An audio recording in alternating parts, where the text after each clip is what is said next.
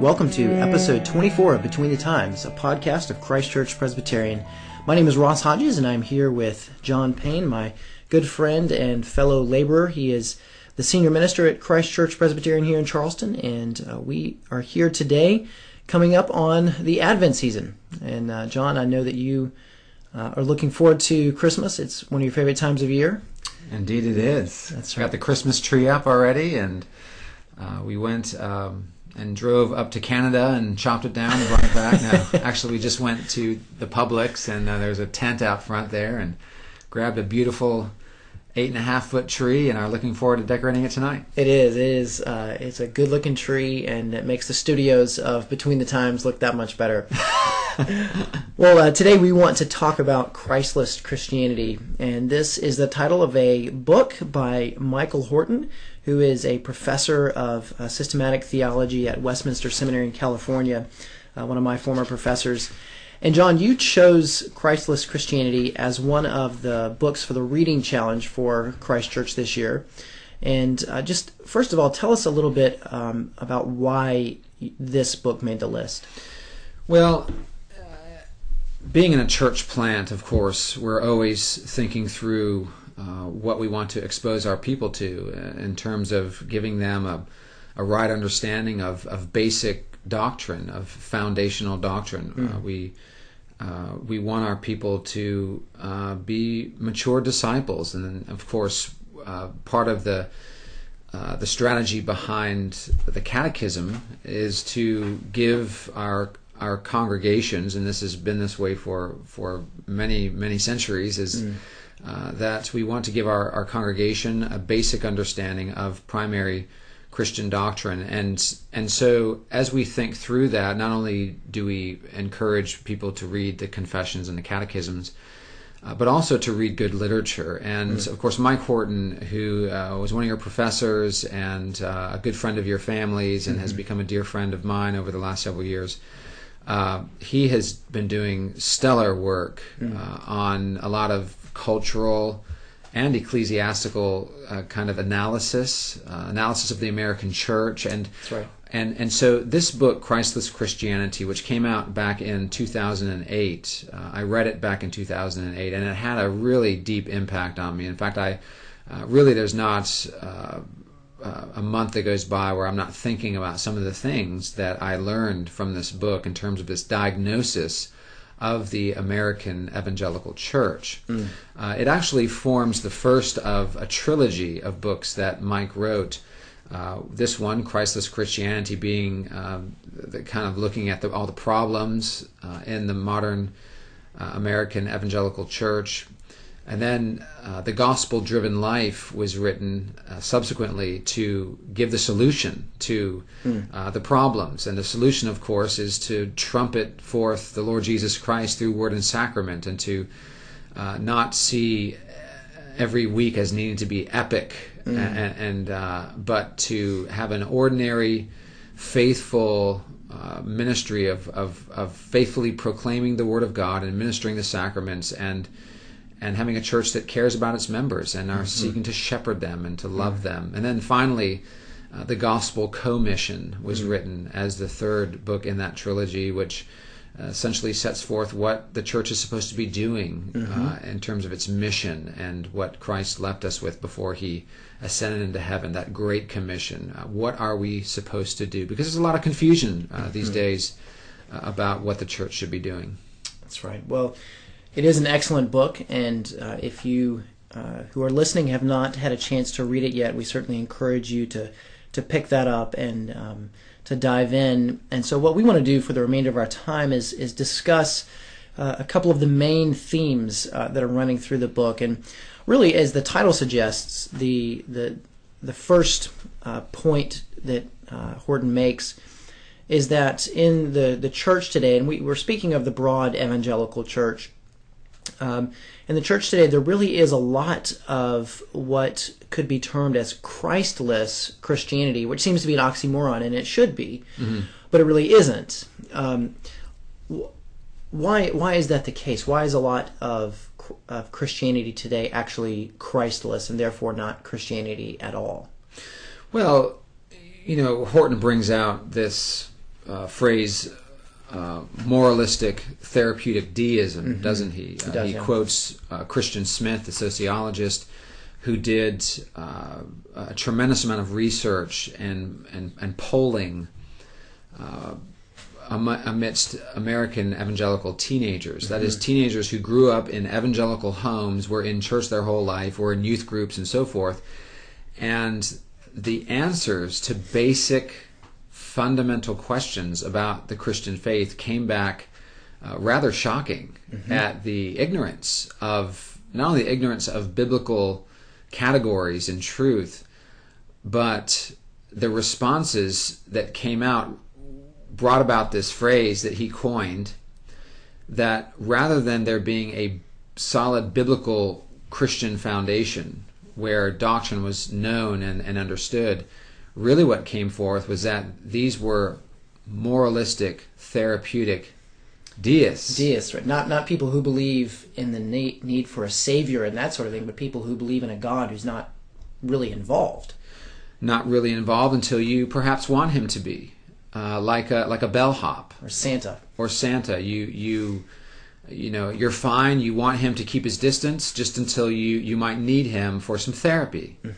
That you might need him for some reason to help you in your life, and then also the moralism side of things, that a lot of the teenagers described their position with God as based on how they lived, not on what Jesus did. Right.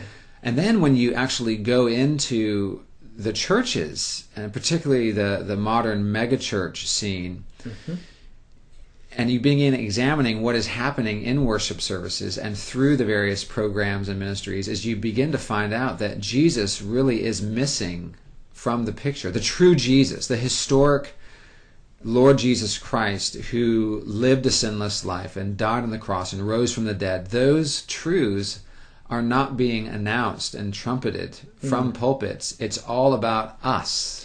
So if Jesus is there in a lot of these churches and worship services, really he's a buddy. He's someone to help you with your goals, your aspirations. That the Jesus he's sort of like almost even a power source that you can plug into when you need him, but not the Jesus of the Apostle Paul or the Jesus of Hebrews that we would see, where there is a knowledge of sin and therefore atonement and forgiveness, but really oftentimes just help, and in a lot of ways sort of self-therapy.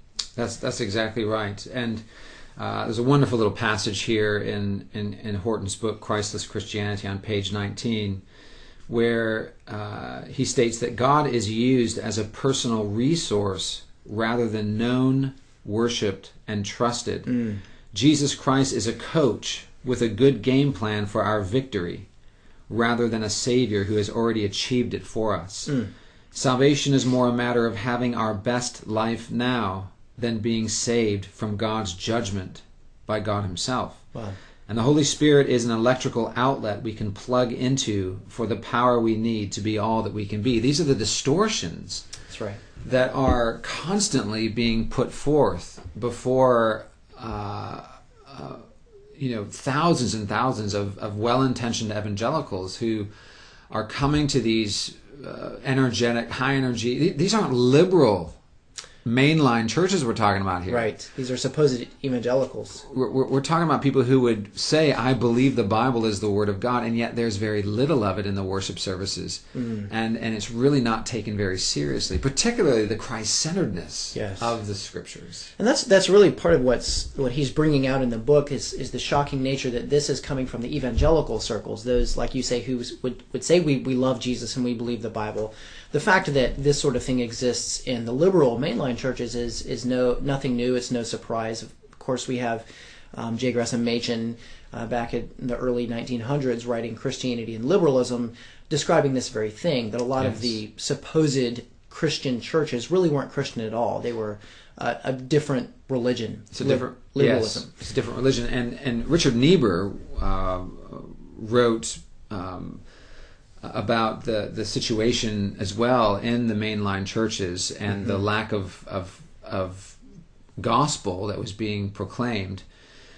And he describes it like this. And what is eerie, in the quote I'm about to read, is how much it also describes the modern day evangelical church, where he states that what the liberals believe is in a God without wrath brought men without sin into a kingdom without judgment through the ministrations of a Christ without a cross. That's essentially liberalism. They don't talk about sin, they don't talk about God's wrath, they don't talk about judgment, and they don't talk about the nastiness of the cross and what Christ did to save wretched sinners like us. That's right.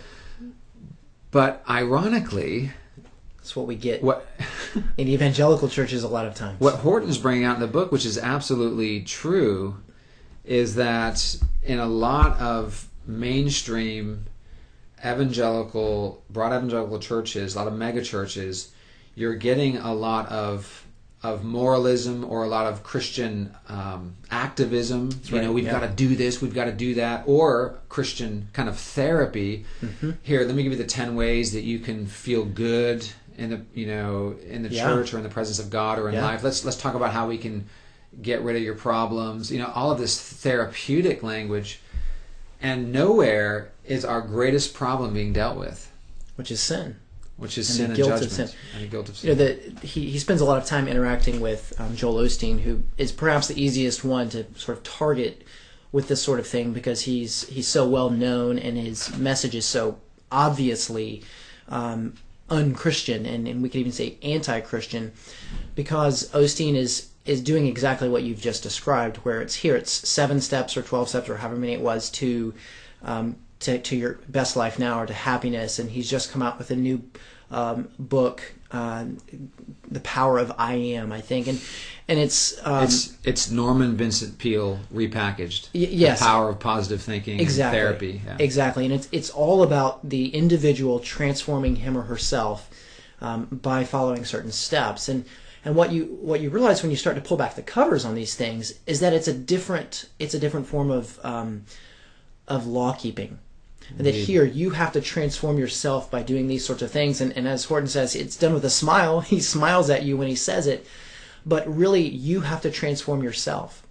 And it's going to leave people as not only lost as far as not hearing the gospel, but also very discouraged and lost in the sense of nothing ever changing because it's left up to them. And so really, it's not Christian at all. Now, something he brings out in a later chapter in the book is the connections between some things happening in the modern evangelical church and the Protestant mainline churches, things that have happened there already.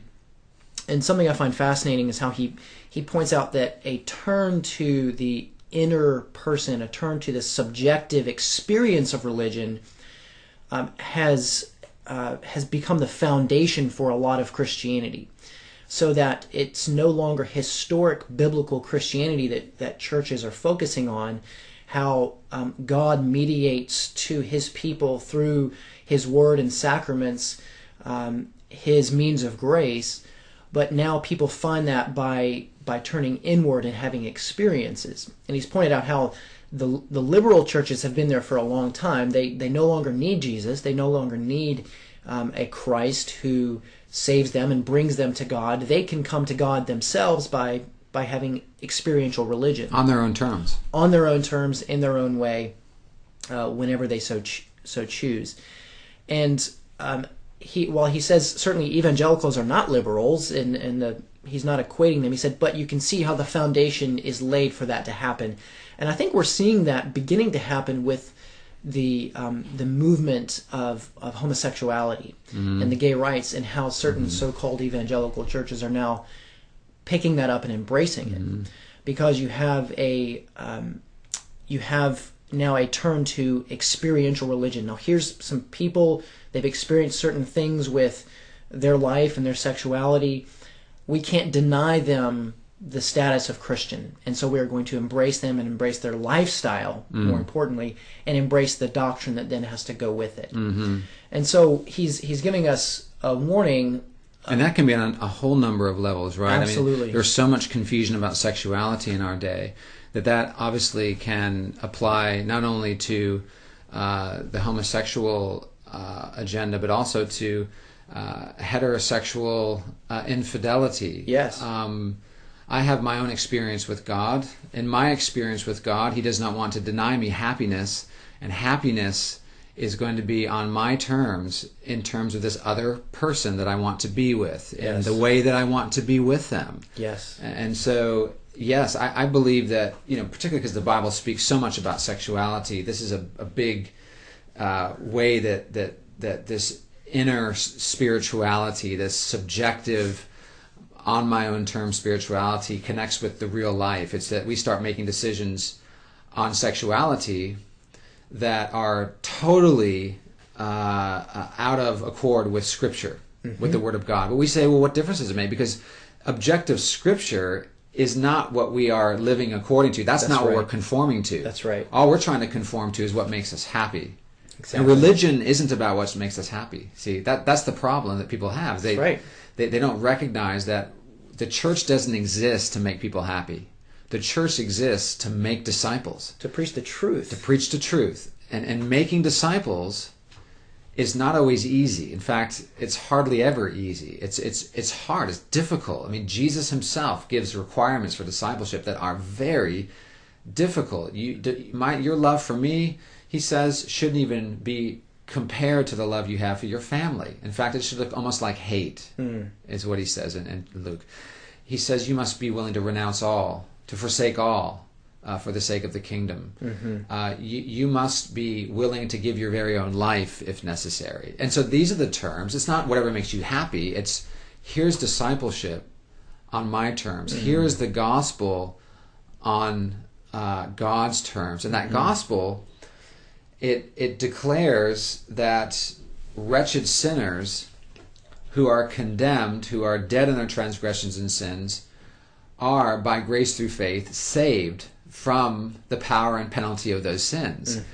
And from that place of being received by God by grace through faith in Jesus Christ, from that place then we live a life of growing godliness and obedience, conformity to God's word, being living sacrifices, holy and acceptable to God, for this is our spiritual worship. We're not to be conformed to the world, but be transformed by the renewal of our minds, the Bible says. And so this is a totally different way of approaching it. And you mentioned earlier, Ross, about this being rooted in history. Here we are at Christmas time, and there's lots of talk, and it's fun talk, but lots of talk about Santa Claus, flying through the air with reindeer, and Rudolph, making sure that Santa can see in front of his sleigh with his glowing nose, and you've got Frosty the Snowman, and you've got lots of fun, movies that we'll watch, and all of these things. But sometimes Christians, so-called professing believers, will put Jesus sort of right along those folks. That's right. Folks, along those myths, those and fairy tales and yeah. myths, and Jesus just becomes another kind of myth to make me feel good. Kind of a sweet, happy feeling, yeah. And who Jesus was, as we celebrate this time of year, was one who left the riches and the majesty of glory above to be born of a virgin in a stable, laid in a manger. Wasn't born in a palace. He was born in poverty, essentially. And he became poor that we would become rich. And is there anything more glorious than that message? And yet that's the very message that's being withheld from the church because we're too busy doing therapy on ourselves. Trying to make ourselves feel good. Yeah. And when you talk about sin and death and hell and judgment, which is a necessary part of the gospel because we must be saved from something, why then what you're doing is you're removing the very thing that's going to help us understand what our greatest need is, which is the Lord Jesus Christ. And so where the church is meant to be that which clearly proclaims the person and work of Jesus Christ through preaching and sacraments, baptism pointing away to the washing away of our sin with the blood of Christ, the Lord's Supper, the bread, symbolizing Christ's body, the wine symbolizing his blood. All of these things are making us look away from ourselves to the person and finished work of the Lord Jesus Christ. And the Apostle Paul in Colossians chapter 3 has a wonderful little section, kind of autobiographical, about his and the other apostles' ministries. And he writes here at the end of chapter 1 in verse 28, "Him, that is Christ, we proclaim, warning everyone and teaching everyone with all wisdom, that we may present everyone mature in Christ. For this I toil," he says, "struggling with all his energy that he powerfully works within me." And so here's the Apostle Paul saying, here is what Christ has called me and the other apostles to do. It is to trumpet the gospel. It is to trumpet Christ and him crucified and risen for guilty sinners. And the goal is to present everyone mature in Christ. That's right. And so that maturity is the goal of the church. Now, let's just put it straight. And there are so many expressions of Christianity in our day where one does not get the sense that maturity is what we're going for. That's right. But rather a kind of light, sanctified entertainment. So we want to trumpet a Christianity that is historic, that comes to us from outside of us. It's not just experiential. It's not just something that makes us feel good, and that in every way has Christ at the center. The center of its teaching, the center of its worship, the center of its piety and practice. And that is something that is sorely missing today. And so we should encourage our listeners to take the time this Christmas season, this Advent season, to think about, amidst all the busyness and the fun, but to think about the historic nature of Christianity and of the Lord Jesus Christ, who truly, in time, in space, took on flesh to come and be Emmanuel, God with us, to come to us from outside and therefore to raise us up to heaven, because in no way could we raise ourselves there forever. So let us pray against a Christless Christianity and certainly a Christless life. Yes, it's not just about worrying regarding having a Christless Christmas. We hear a lot about... Right. Don't take Christ out of Christmas. Don't take Christ out of Christmas. Well, how about this? Let's not take Christ out of the church. Let's not take Christ out of our worship. Let's not take Christ out of our daily lives as we seek to walk in him and abide in him. Amen. Well, we thank you for joining us once again on Between the Times, and we look forward to next time.